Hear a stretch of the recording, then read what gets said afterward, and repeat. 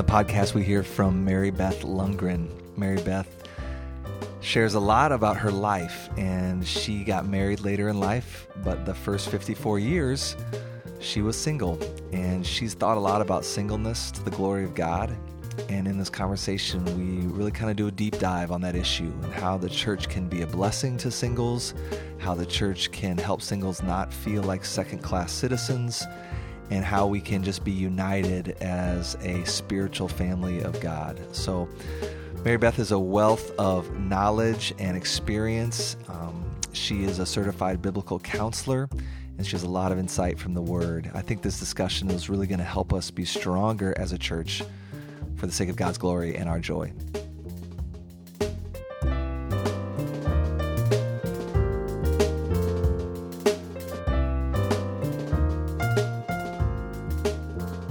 How long were you single before you married Jim? Yeah, so I was single until I was 54. So that was a long time. And I've been married now since 2011. So if you do the math, you can figure out how young I am. But yeah, I learned a lot over those decades. So I just think of like from college, when I graduated from college, I was 22, right? So it was 32 years from the time I graduated from college, when it's kind of a lot of times when people are getting married or starting to think about being married. And there were times that I struggled with being content with being single. And so God taught me a lot about that. And I'll come back to that if you want. If you want to ask me some questions on that. But I think I saw more than anything, God really teach me how to be content in being single. And how what the Apostle Paul says in 1 Corinthians 7 is really true, that when you are single, you can have an undivided heart in terms of serving the Lord. Now, was that always what I thought was best for my life if I had written the script? No, not necessarily. But I think over the years, God taught me that there really is truth to that being single really is a season and a gift that we are to use to serve God with undivided devotion. So he taught me a lot about that. I also realized that I have a heart that is fearful easily, so I can be fearful. And even that fearful heart played in sometimes to my singleness. I think sometimes you've probably heard the term FOMO. Yes. Fear of missing out. Right. So after I graduated from college, and for the first 20 years, I worked in the corporate world, and I was in sales and marketing. I worked for AT&T. Okay. And all my friends around me were starting to get married and start families. And I realized like I felt a little bit left behind and had a little bit of this fear of missing out on what my life should look like, because this is what most people do. They get married and they start a family. And was there one aspect of the part of missing out on something that was more acute, like missing out on being a mom, or missing out on, like, where there's something that you feared that was very specific, missing out on?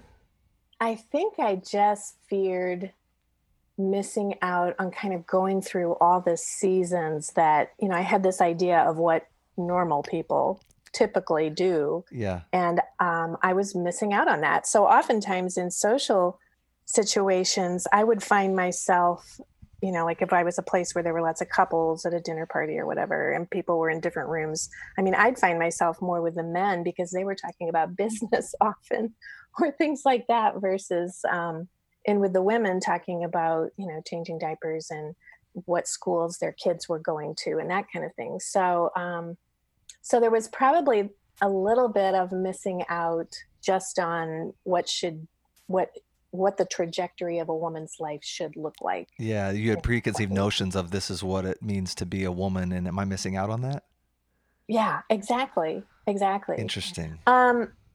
The motherhood thing, I definitely thought I would have children. I personally never had super strong urges for babysitting and things like that when I was growing up. So I'm not sure that I had that as much as some women. I've met with a lot of women who, I mean, they really want motherhood, sometimes almost more than they want marriage. That's why they want marriage, is to be a mom, which I don't think there's anything wrong with that. But so that wasn't as much a part of it. I think I just had this sense of sort of being left behind. Like everybody else is kind of moving forward with their life and I am not. But I couldn't even identify that at the time. Yeah, that's interesting to think about that phrase, being left behind. Like, I'm trying to figure out left behind. Like, what does that mean to be left behind? Can you put more descriptors around that? Maybe it had to do with just not feeling like I had as much in common anymore with people that I used to have a lot in common with. That makes sense. Okay. So a lot of my friends, you know, I had some friends right out of college who got married. Then I had another group of friends that we would hang out and kind of do things together. And then slowly they were meeting people. And I was dating too, but never, obviously didn't, you know, wasn't in a relationship that was leading toward marriage for one reason or another. So I think as I started seeing my friends get married, I mean, I had one year where my sister and 4 of my closest friends, I was a bridesmaid in 5 weddings that year. Wow. You know, so it was kind of like this year, like, oh, everybody's taking that next step, and just feeling like I didn't have as much in common with people, which is really not true. I mean, I had a lot in common, circumstantially, not so much, but certainly core values, who I am, you know, these were Christian friends. But I can identify with women that tell me they have that same kind of feeling. And I think the other thing is the fear of man, just what do people think of me? Because people start drawing some conclusions about people who aren't married. Sure. I think men and women, you know, a lot of times sort of like, well, what's wrong with you? Yeah, you exactly. So normal, you know, like. Yeah, you seem so normal. Like, yeah, that's hard. Yeah. So at one time I remember at a church in Indianapolis that I was very involved in, the pastor asked a single woman missionary who came up to the front to talk about her time in her country where she was a missionary. And he said, well, why have you never been married? And I thought, oh, this poor woman, did he really just ask us that? No. But she had a great answer. She said, you know, I've never met a man who deserves to be as happy as I could make him. Wow. And of course, everybody laughed. And she said, that's my funny answer. Do you want to hear the real answer? And she said, you know, I just believe it's not been God's will for me. And I trust his will for my life. Have I ever wanted it and not, you know, and been disappointed? Yes, absolutely. But, you know, more than that, I trust God and what he has for me. So I just thought that was hilarious. I'll never forget that. I think I can imagine that the fear of missing out is like all of my friends or relationships are having these experiences that are part of, like, what, in quotes, the normal developmental process of being a human being, like school, you know, dating, engagement, marriage, kids, empty nesters, nursing home, and then that's it, or whatever.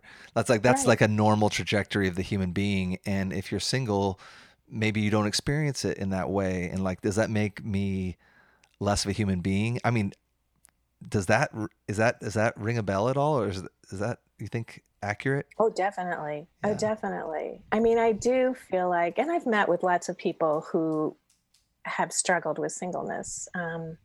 And so I feel like it's a common thought process to somehow think I'm kind of a second-class citizen in the world in terms of sometimes people say how the church, you know, looks at me. Well, I want to get into that. That. That's a big theme. Okay, we will. Yeah, I have some thoughts on that.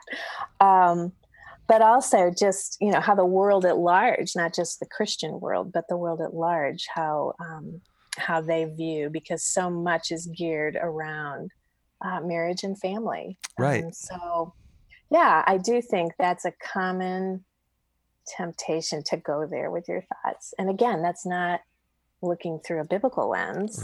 Right. I mean, if you read what Paul, I actually wrote down the 1 Corinthians 7 or typed it out here because, you know, he calls it better, I believe, right? Mm-hmm. So this is talking about remarriage. A woman is bound to her husband as long as he lives, but if her husband dies, she is free to marry anyone she wishes, but he must belong to the Lord. In my judgment, she is happier if she stays as she is. And I think that I too have the Spirit of God. And then before that, in verse 38, so then he who marries the virgin does right, but he who does not marry her does better. Mm-hmm. So do we really think what God says about that singleness is a very good state too, in terms of the kind of life you can live? Yeah. And So the let's camp out right there. Tell us, Mary Beth, what are the blessings of singleness? Oh my word. Um, really, what he says, the undivided devotion to the Lord. Yeah. So after I left the corporate world, I went to work on staff at my church in Indianapolis.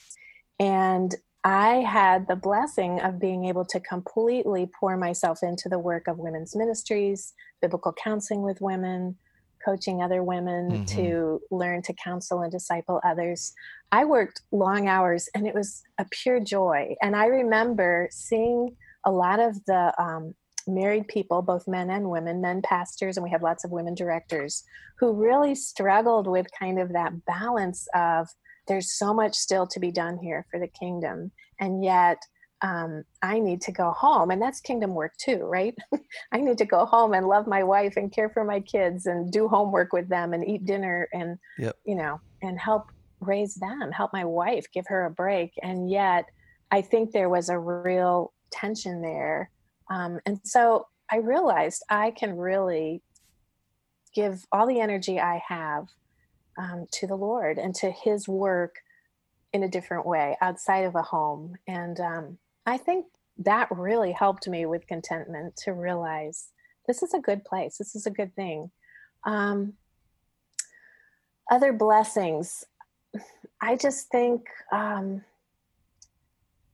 the sky's the limit in terms of what you can do, of where God might call you when you're single. Whereas when you are married, you have boundaries based on you have other people's lives and livelihoods, perhaps if your wife works, to consider. And maybe that still falls under the same kind of undivided devotion and attention to the Lord. But to me, that's a real blessing of singleness.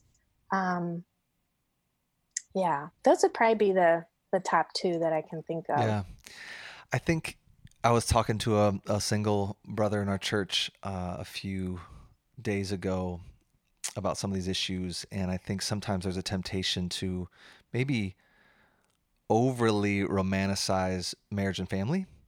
I think Mm-hmm. let me back up. I think there's a tension, not a tension, but like it's a both and in the scripture of the scripture that you just read that is like Mm-hmm. clearly Paul is saying singleness is a great choice Mm-hmm. if you can handle it.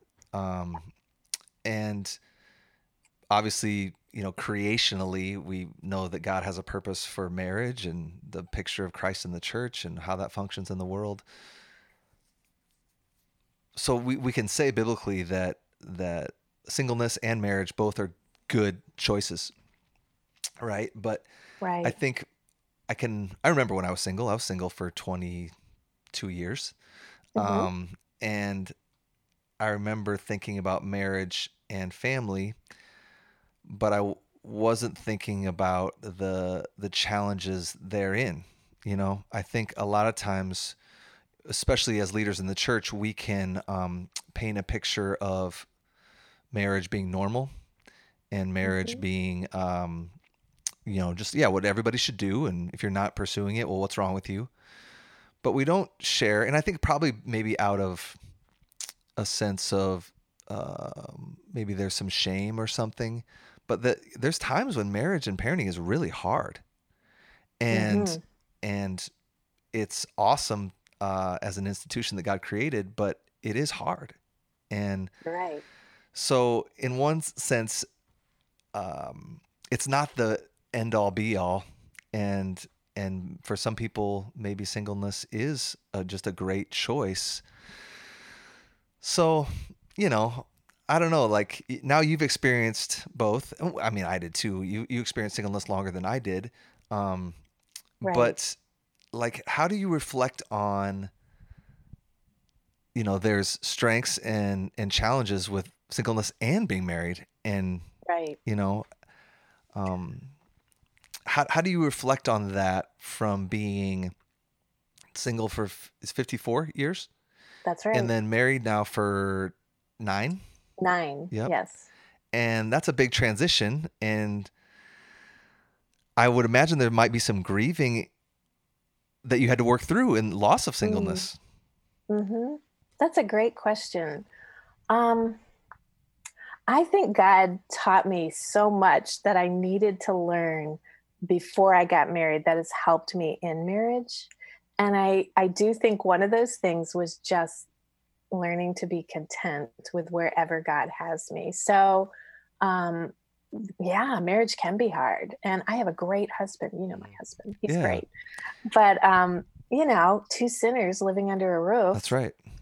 there's times, right? People are tired, people, are burdened with things, and yeah, conflict can happen. Um, and so I'm thankful that I had many years to learn how God wants me and us as believers to respond to those kind of things. It's been really helpful. Um, One example, going back to fear, would be I think if I would have gotten married when I was really young, I would have feared my husband, and not in the way that's like I'm afraid of him, but like I would have put way too much burden on, like, you are responsible for my happiness and I'm responsible for yours. Does that make sense? Mm-hmm. And that's a huge burden to place on anyone, and that's not what how God wants us to live. Sure, he wants us to be thinking about how can I love the other person and make them happy and bring joy into their lives, but I also think it always goes back to how do I live to the glory of God first and foremost, and what does that look like in how I'm loving and serving my spouse. And And then there's the so chance of contentment in light of what you right, just said, right? right. So, so I think that having, 54 years, that was a long time. You can learn a lot in 54 years. Yeah. I think that was helpful for me to enter into marriage because I didn't have probably the unrealistic expectations I would have had if I would have entered into marriage when I was younger. And then also being a biblical counselor and helping people a lot in marriages as a single woman, so I'd meet with married women often who were really in difficult marriages. Maybe their husbands wouldn't come in. I only counseled women at the time at that church. And so if their husband wouldn't come in, I would meet with the woman. And so I was hearing about difficult situations, really difficult situations in marriage. And I think all of those things were used of God for me to enter in probably with a little more of a reality than I would have when I was younger. And, sometimes I thought maybe that's good Mm-hmm. because Mm-hmm. maybe you enter marriage with some rose colored glasses Yes. because that's what gets you there. And that's where God wants you. And he wants you to learn in that season of life, So it's really ultimately up to the Lord. Where does he want you? And how is he going to use either singleness or marriage or parenting, Yep. whatever it is in your life to make you look more like Jesus? Yep. I mean, So that's the so bottom you wouldn't line. say there was like a big loss that you like grieved, the loss of something from singleness, No, I mean, like any of were the there some freedom? Like, was there no, any loss of, there's a loss of freedom, yeah, obviously. Did there's that some ever, like, did you wrestle adjustments. through that? Yeah, I kind of did. But it was sort of silly. I mean, like I kind of walked in and okay, so I'll give you an example, and I don't think Jim would mind me sharing this with you. But one of our first, and we don't fight that much. I mean, we might get in little squibble kind of things, whatever. But one of our first conflicts right away when we got married had to do with, and this is silly to admit this now, but had to do with us how we were going to kind of decorate the condo because I was moving into his condo, and I had said, well, there's really not that much I want to change. I like what you've done to it already, and he's like, well, there's not that much I want to stay the same. So do what you want. Well, then all of a sudden he realized that wasn't true. And I realized that wasn't true. And I Right. remember sitting at O'Hare Airport on the way back from a trip with him. And I was almost in tears, Zach. It's embarrassing. I mean, now I can laugh about it. But at the time, I just Right. thought, can I even put a dish towel out in the kitchen? You know, like Yes. I just felt, I'm like, oh, when I was single, I didn't have to think about this. And again, I think there was some of that, you know, fear. How do I please my husband? But where, you know, so I was still kind of learning the ropes, if you will, you know. Yes. And like I said, we can look back on that and laugh now about how small that really is. But sometimes the Yeah. biggest fights come from the Exactly. smallest things, right? Exactly. Exactly. Well, So, you but overall, no, didn't grieve a lot. yeah. You were touching on an issue too that I've found myself talking to folks about a lot over the years, and that is the strengths and minuses, or strengths and weaknesses of getting married young or getting married Mm-hmm. later in life. So I Mm-hmm. think about myself. I graduated college, married a month later, and I look back Right. at my 22-year-old self, and I'm like, man, I mean, that's like barely older than my oldest son now. And I look at him and the thought of him getting married, like, I was like, wow, oh my word. Like, and he's probably more mature at 17 than I was at 22. And I mean, we were just babies. We were just babies, Mm-hmm. and we didn't know ourselves at all. We didn't Mm-hmm. know what we were doing. I mean, we didn't know anything. Mm-hmm. But the strength of that, I think, was that we figured it out together. So there wasn't much of a life lived independently. Now we had a True. lot of conflict because we were young and dumb and arrogant, and didn't know what battles were the ones that were fighting, and everything was worth fighting, and too intense and arrogant and all this stuff. But then I Right. think about someone that gets married later in life, and the challenge there might be, man, you've got a lot of wisdom because you've just got experience, life lived. But man, that must be challenging because we get set in our ways, you know. Right. And I at Yes. 22, there weren't that many ways to be set into. You know what I mean? Because I was barely out of college and living with the guys, and Right. so Yeah. I don't. How, Well, how do you think about that?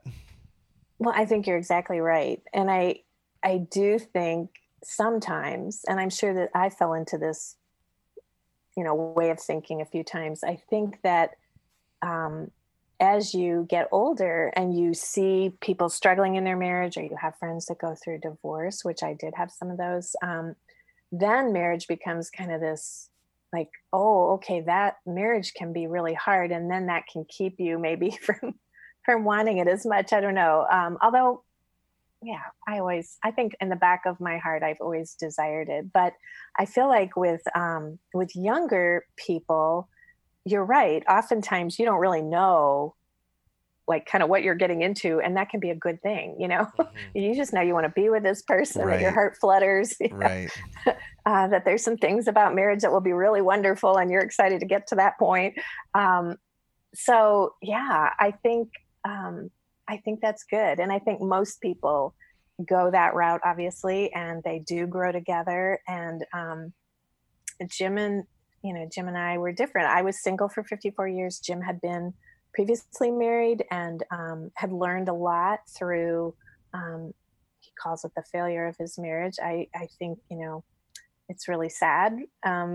I had to talk to my pastor before I married Jim just to get the blessing that yes, his wife had remarried, his former wife had remarried. But yeah, I think he learned a lot and I learned a lot not together as a married couple. So we did, like you said, bring, I think, more wisdom, not complete wisdom. Obviously, we're still in process, but I think there's a real advantage in some ways to the maturity you might have that you bring to marriage when you are older. Yeah, So, I, I mean, I want to talk more about singleness, but I'm just fascinated by your story. Um, if it's okay to ask, just sure. about, like, I mean, if, like, for me, God forbid anything would happen to my wife, Hmm. but the thought of having to enter into dating again at 44 or 54, Hmm. um, that seems like a unique challenge. Um, but I would imagine there's also a unique advantage because I would imagine you could just kind of cut through all of the silliness that Hmm. oftentimes comes in dating at a younger age. Would you say that's Hmm. true when you and Jim were Oh, dating? absolutely. And that's one, I mean, we met in December and got married in 4 months later, which people are like, wow, that's really fast. But I was 54, he was 60. So Yeah. it's sort of like, I mean, his friends were joking, like, you better get married now because you don't know how much longer you have. So, but yeah, I just think what it is you're looking for, and kind of the core values, the love for the Lord, and yeah, it is very different, I think, than when you were a lot younger. What about insecurities? Like, would you say the insecurities of meeting somebody and dating, like there's always those normal insecurities that, obviously you should be secure, your identity in Christ, but we're in process with that. And dating, I would imagine, always unearths insecurities, right? Sure. Are those insecurities the same at 24 as they are at 54? Or do you think they are different at 54? That's a great question.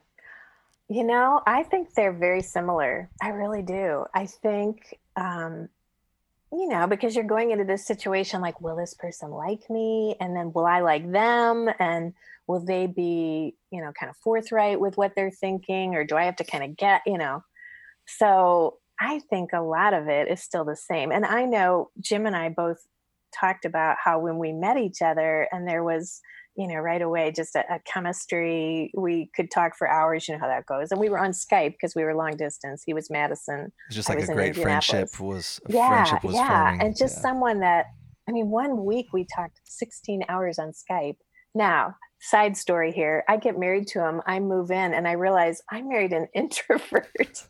And I had no idea because we talked so much before. Wow. But you weren't just going to sit on Skype and right. not talk. So we talked a lot. And so that took some getting used to, like, okay, when does he want to talk and when does he need time? Right. So that was kind of a side story there. But yeah, I think the insecurities can be similar, but I also think the feelings of, wow, I really want to be with this person. And when I'm not, I miss them and I think about them a lot. And, you kind of go back to high school or college days, even at 54 and those 60. Those flutters in your heart. Exactly. Yeah. So it's sort of like, oh, this makes me feel young again. Yeah, that's cool. That was good. Yeah. So I think it's probably the same. Is it, has it been hard for you with Jim being previously married? Like, can you, like, if I put myself in your shoes, I can imagine being like, well, he spent all those years with this other person, like comparison or other issues that could come to the surface. Is that something, how do you work through that? Yeah, that's a good question too. I think I kind of purposed in my heart that I was not going to do that because when we first got married, I asked lots of questions just because I was more curious. And because that had been a difficult marriage, I think it was more he purposed, like, I want some things to be different about our marriage. So I just thought I'm not going to allow myself to spend time there because, that's not reality, first of all, because she was in a new marriage and because I just felt like Jim had chosen me. We're going to work on our marriage, but I was curious sometimes. Sure. And he would say things like, he'd been divorced for probably maybe 4 or 5 years when we met, and she had been remarried for probably 3.5 of those. So, I used to ask questions and he'd be like, well, I don't think that much about the past anymore. I kind of am living in the present now, so that was reassuring to me, that he was living in the present. He was living in our marriage. I don't know why, and maybe this isn't right. I've had friends who have married people whose spouse has died and who had a really good marriage to that person. And I think sometimes that can be a more difficult situation because you're comparing yourself to a very positive situation versus a situation that was more difficult. And again, none of that is kind of taking things through a biblical lens, but just kind of a common temptation as a human Yes. to struggle with those kind of things. Yeah, I can just see that being a unique challenge. Yeah. Yeah. And Well, again, if I was younger, would I have been that intentional? I mean, really, I remember Zach saying, I'm not going to spend a lot of time thinking about what their marriage was like as much as I'm going to spend putting energy into what I think God wants our marriage to look like. yeah. Yep. So, I can see how that would really be a blessing to fight for that perspective. hmm. Well, let's switch gears. Thank you so much for sharing your story. I really Sure. appreciate that, and I think that's instructive on a lot of levels. And I really appreciate your honesty. But in terms of singleness, like how can we as a church? So I'm thinking Vine Church, but you've experienced a lot of different churches in your life, and Hmm. so maybe we could say Big C Church, but obviously the principles apply to the Vine. How can we as a church really be a blessing to single people? And maybe you could share ways that you've seen that in practice in local churches Hmm. and ways that you've seen it not be a blessing, Hmm. where you've seen the local church kind of screw it up. Hmm. Um, yeah, I'd love to hear your perspective on that. Yeah. Yeah. Well, yeah, I think one thing that church can do to really bless single people is to include them. I think it's really easy for people once they get married and are coupled to want to mostly hang out with other couples. And I really appreciated people who didn't look at me and think, "Oh, she's really in a different spot, so we don't want to hang out with her." I can think of several married couples who would invite me over for dinner. So it'd be the three of us, or the five of us if they had two couples there. So I just think community is really, really important to God's heart. And also, when you're single, it's just harder to be in community. I Right. remember I used to think one thing I love about marriage, side note here, is if you're tired on Friday night, you've had a busy week at work or whatever, but you don't want to be alone, you don't have to go out to have company. Right. Right. You know, You can like you hang have out in built your in, jammies. yeah, you have built, and I do, believe me, early in the winter. COVID brings out the jammy pants. So I just think I really love that. And I tell Jim that all the time. I just love the companionship that's right under my own roof. And I know that singles long for that and don't have it. So what are ways that married people can really include singles? And so I just think that's maybe one of the top things. And it's easy. That's not a hard thing to do, you Yeah. know? So encouraging families to remember. Yes. And as you're And adopt. remembering, adopt, include, be Yeah. proactive. Yeah. Um, Like, what do you do at Christmas? We had a friend in Indianapolis. My sister's family is in Indy, and that's my only family. So I would hang out with them at holidays. And I had a girlfriend who was also at the church, and she was single, never married. And she was from Washington State. And so my sister said, well, just invite her to our house for holidays. And so for probably 6 or 7 years, she has now moved back out to Washington State to be close to her aging mother. But she spent Thanksgiving and Christmas. It was just like an expected thing that Vicky was going to be with us. yep. And my sister's kids loved Vicky, and Vicky brought huge platters of cookies because she was this great baker. So they really loved Vicky Yes. when she would come at Christmas time. So I just think being intentional and looking who is there out there who maybe doesn't have community or family. And that to me is really a big thing. The other side of that, though, is the single person needs to be open and willing to do that. I mean, I think sometimes single people can miss the gift of family within the church that isn't your traditional That's family. not Does that biological. right? Yeah. So I think, I've met with people in the past through counseling who have been like, but that's not the way I envision, I want my own, kind of. And so I'm thinking, okay, maybe that's right there where God wants you to be open to a different picture of what family is going to look like, at least in this season. Yes. And so I'm thankful that I loved being with people and families, and just being included in that was such a blessing. So that's one thing I think that's really easy that Yeah. people One of can the hear. things that I have had explained to me by a really good single friend, probably one of my best friends in Madison before he moved away. Interestingly enough, we tried as our biological family to do a similar thing with him, where we just kind of we called it, quote, family night. And he came every Thursday night, and it was kind of like just a set deal because we wanted that for him. And so we tried to practice what you were saying and not have it just be. I've heard one of my single friends say, like, a lot of times I get like a carte blanche, just come over whenever you want. But that's not the same as, hey, we're having dinner tonight, can you come? Because it puts it puts the single person in the aggressive position of having to initiate, as opposed to being able to just respond to an invitation, which feels different, right? Oh, absolutely. And to the single person, often that's going to feel like I'm inviting myself, right? Even if there's carte blanche, family, right? And so for someone to say, "Hey, we're having a cookout Friday night, come over," or Yep.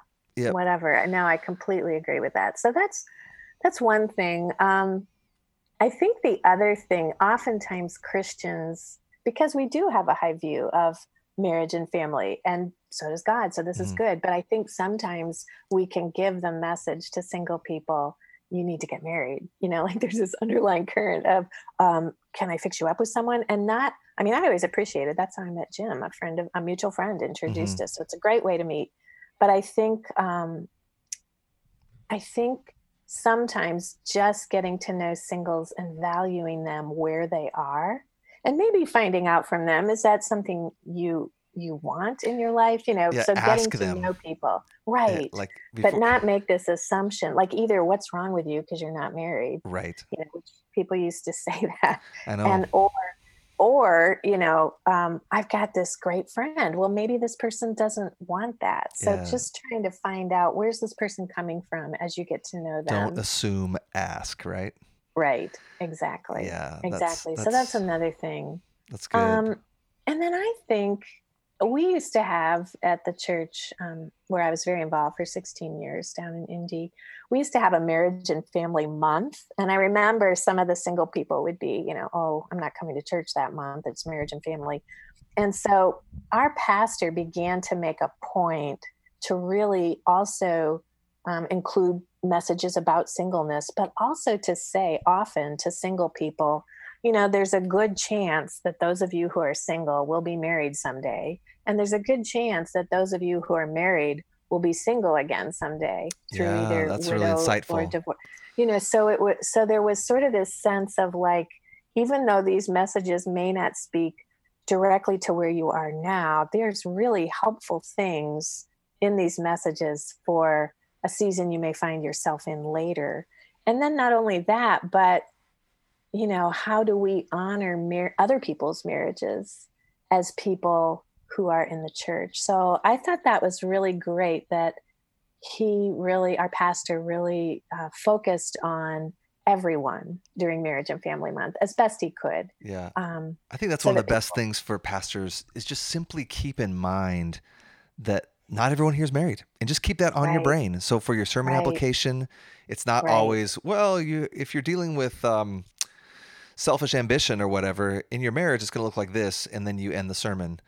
Right. Or here's the application for married people, but like, no, this is an application for single people with roommates, or single people with their parents or brothers and sisters, or, I think that's really helped me, is just to remember, okay, who are my people and just who's out there? They're not all married, Right. And we can make single people feel ignored, Right. Or like somehow, like I said earlier, kind of a second-class citizen in the church versus someone who has, gifts that God has given. How do we assimilate them into the church? I mean, we had, and our church was very large. I think we had like probably 20 elders. It was a large church, but there were a couple men who were elders who were single. And I thought that was really, really good. To have not just married elders, but Yes. to have single ones as well. So, Yes. um, and then I just think, you know, how are we encouraging singles? I think a lot of times singles can feel like they're in waiting. They're waiting for that next season of life, which is marriage, and that's sort of the end all be all. And so they're just waiting. And how can we encourage them that actually this season is probably the season when you can serve God, again, what Paul said, with undivided devotion, because you have a lot of freedom and a lot of independence. So how can we, really help you to use your gifts and serve? That said, I also know sometimes single people can be viewed as like, oh, you're single. Yeah, exactly. You've got all the time in the world. I expect you to serve 20 hours a week at the church. That's right. Why not? What they Yeah. forget is those single people are one person oftentimes running a household. Yes. So the single person is working 40 or 50 or 60 hours a week in a job, and they're also going to the grocery, cleaning the house, whatever. So I think we have to find a balance. Yeah, I got free labor in my house to shovel snow. I mean, that's a blessing. Right. And mow the lawn. So yeah, I remember bemoaning that with a few single women friends, like, but they've got a husband who can help with that, and we're doing. We got over it quickly, but sometimes we. Yeah, absolutely. Talk about that. So yeah, I'm trying to think if there are other things in the church. Again, just I still or think things not to do. Well, I think the why aren't you married? And what are horrible things that people have said to you like that? Are there other ones? Like I hear from other single friends, like at a wedding, they'll be like, "Oh, don't worry, honey, you'll be next." Right, or they're about to throw the bouquet, so get over there, Right. And that was a nightmare. But yeah, I would usually find out when that was going to happen and be sure that was about the time I needed to go powder my nose. 20 minutes. So anyway, yeah, I just think not making the assumption that what every single person is all about, and just Amen. getting to know them, just like you would with anyone, married Amen. or single, but just, because some single people in your church may have just gone through a really hard breakup that they didn't want, That's right. or That's right. that they did, but they're feeling guilty because they just broke someone's heart, or, yeah. So I just think, getting to know single people as people, and asking appropriate questions, but not the, well, when are you going to get married? Right. Just like, when are you going to have a family? I mean, that it's similar when young married couples, and those who are struggling with fertility, it's the same kind of thing where people can ask questions that they have no idea. Like, when are you going to start a family? And it's like, they're thinking, well, we've been trying. It's very painful. But I just don't want to talk to you about that right now. Yeah. So just, open-ended questions. I mean, maybe asking the question like, hey, have you ever thought about marriage? And what are your thoughts on that? And how can I be praying for you in that, Yeah, then you might learn that person isn't really interested in being married right now. And then you can be like, oh, great. Well, tell me about that. Right. And what are your hopes and dreams for your life? And yeah, it strikes me, and I'm really sorry that I didn't learn this sooner, because I know I've probably heard a lot of people through assumptions and not asking. And I've seen that over and over again in my life through myself and other people. Like, man, we just harm people when we assume things and don't just ask them. And oftentimes when we ask is when that person feels honored, because you didn't assume and you asked and you listened. Right. And then that has a chance to really build a relationship through genuine curiosity, as opposed to like, no, I've got you pretty much figured out. It's like, well, maybe you don't. Right. And I think also I've learned, because I've not always done this well, but I've learned to ask, if I'm asking something that's too personal, please tell me. Is it okay if I ask you a question though, or something, and please, and for sure. So that you're kind of addressing the fact that I'm entering in now to a more personal area with you. Mm-hmm. And so it's probably not the first question you want to ask someone who's single, Right. Right. like, just tell me about you. Right. Tell me your life. What do you enjoy doing? And Yeah, and not uh, all people are the same. Like my wife right, and I are like an open book. Like we could tell us a perfect stranger anything, and right, we have very little reticence to be as honest as people are willing to hear.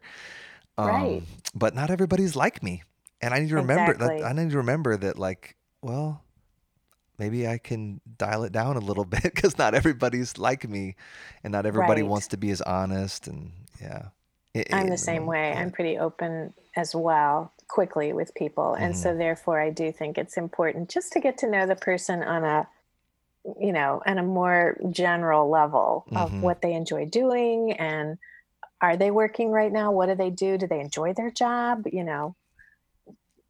Just things about their childhood, or whatever, just more general questions. So Amen.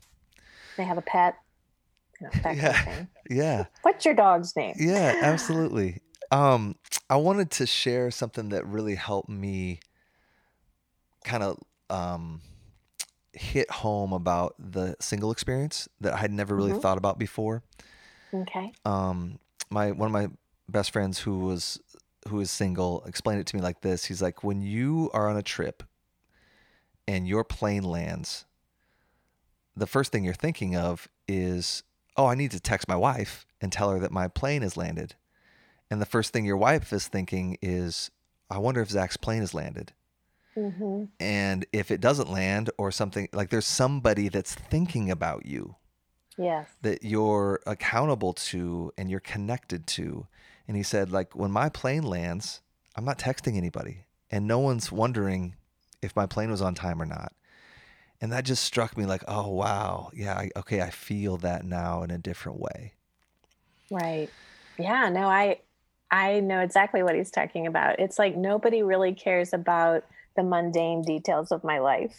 Right. Like maybe that was your parents when you were growing up, right? But now there's there's just kind of this void of, yeah, because I mean, if your plane lands, it's not like you're going to, text your friend and say, "Hey, my plane," Exactly. unless your friend is in the city you just flew into. And Right. so those kind of details that are very, in the big picture, kind of less significant details of your life. But you're right, that's something you share with a spouse or a significant other. But yeah, Yeah. I just never thought of it in those concrete terms of being connected right.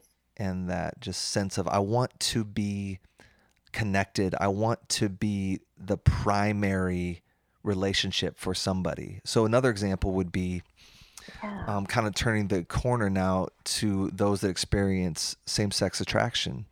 Hmm. And like you have a friend, let's say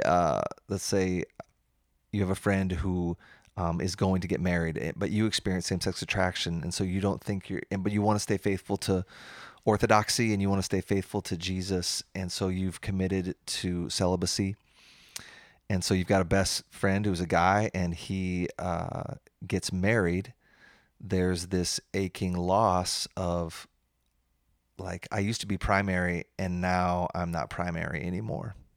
Hmm. And just wanting that feeling of being primary, like somebody really genuinely, covenantally cares about me. Right. And so, man, I just feel like for the Big C church, for us to really be salt and light, one of the aspects is how we think about same sex attraction and those who might be Hmm. committed to celibacy, Hmm. and this whole understanding of the goodness of singleness.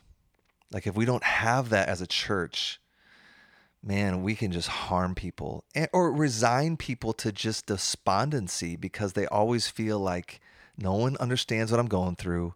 No one cares about what I'm going through. I'm on the JV team while everybody else is on varsity. Hmm. And there's this crushing loneliness that can be experienced that I really deeply desire for the church to, the Vine Church and Big C Church, to have that on the radar. Hmm. No, I think you're absolutely right. And for someone like that who thinks so, because of my same sex attraction and desiring to live life in an honoring way to God, that means I will be single for my life and be celibate for my life. I think it's even more important that the church be reaching out to those people and getting them into community, like I was talking about earlier. I mean, I think that is the number one thing of how a church can love single people, is just saying you're a part of our family, and Amen. and Amen. making sure that those people aren't alone a lot. Now, granted, that person also, I know I've just been reading a book called Finding God in My Loneliness by Lydia Brownback, which is a great book. And I know that God has things for us to learn in our loneliness too, right? But I feel like there's a balance there where, yes, God may want a person to be learning, how do I love God? How do I lean into my relationship with God more than anything else in the world? And yet I also feel like it's important that we are providing opportunities for single people to have community in the Right. church. Does that Yeah. make sense? So there's Absolutely. this balance of what God is teaching, and how he's transforming this person through um, really the fellowship of suffering. I think of, Christ was a man of sorrow, is acquainted with Amen. grief. Amen. So, how do we learn what God has us to learn in the disappointments and the hardships and trials of life, and yet how do we feel very much a part of the community of the body of Christ? And so, Yeah, that's yeah, my that's probably, desire. That yeah. that's why we intentionally talk about the vine of family. Like that's Mm-hmm. not just an Mm-hmm. accident that we use that language. Like language helps create culture, and my desire is that Absolutely.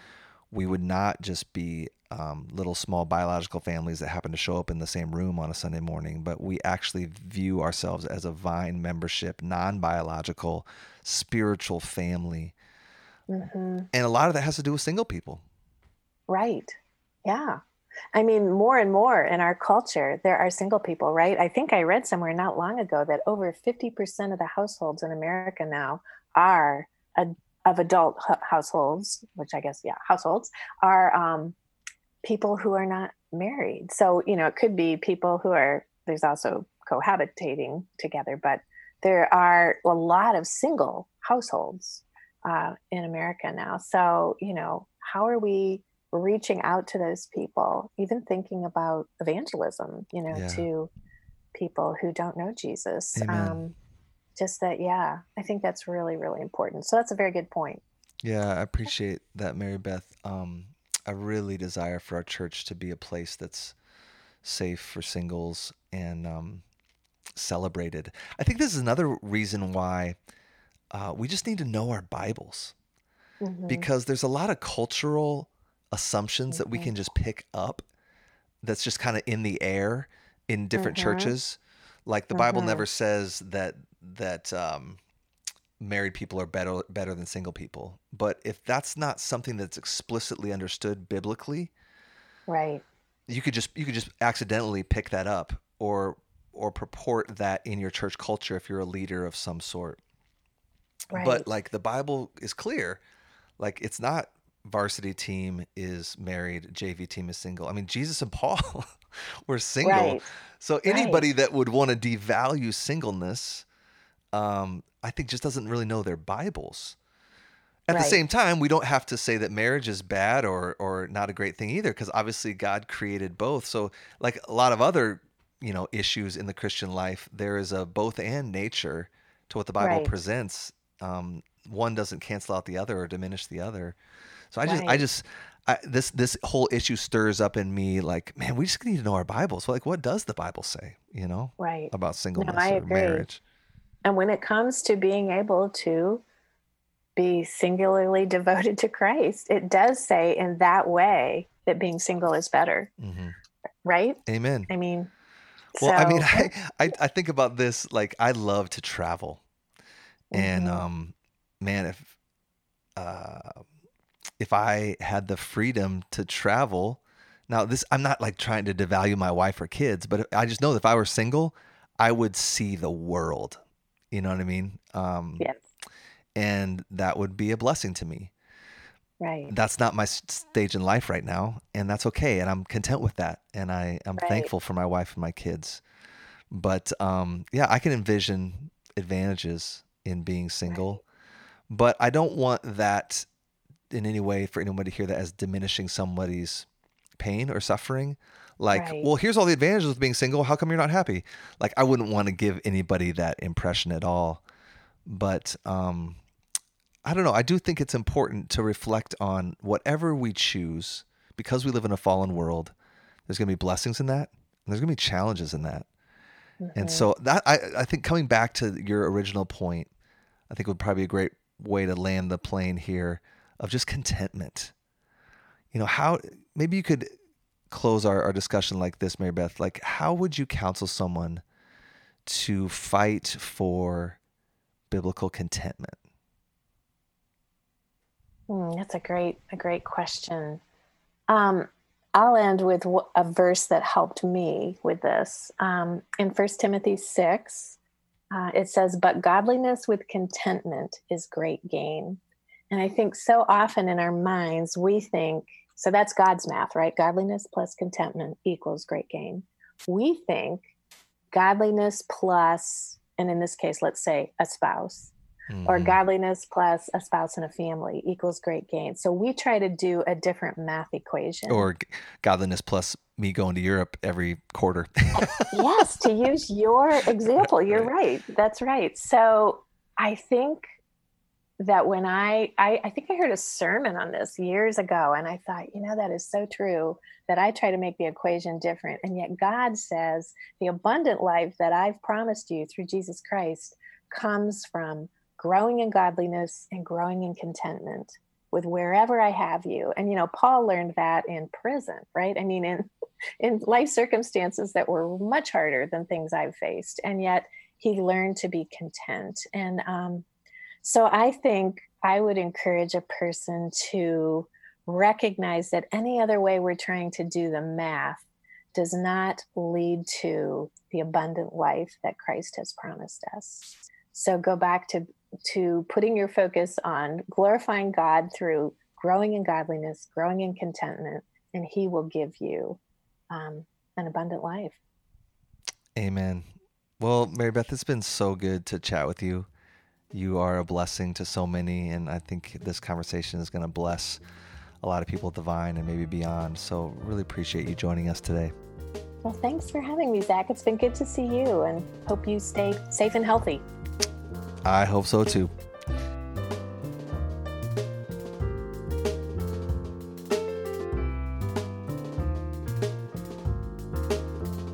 Thanks for joining us today on the Vine Church podcast. As usual, you can subscribe by going to thevinemadison.org.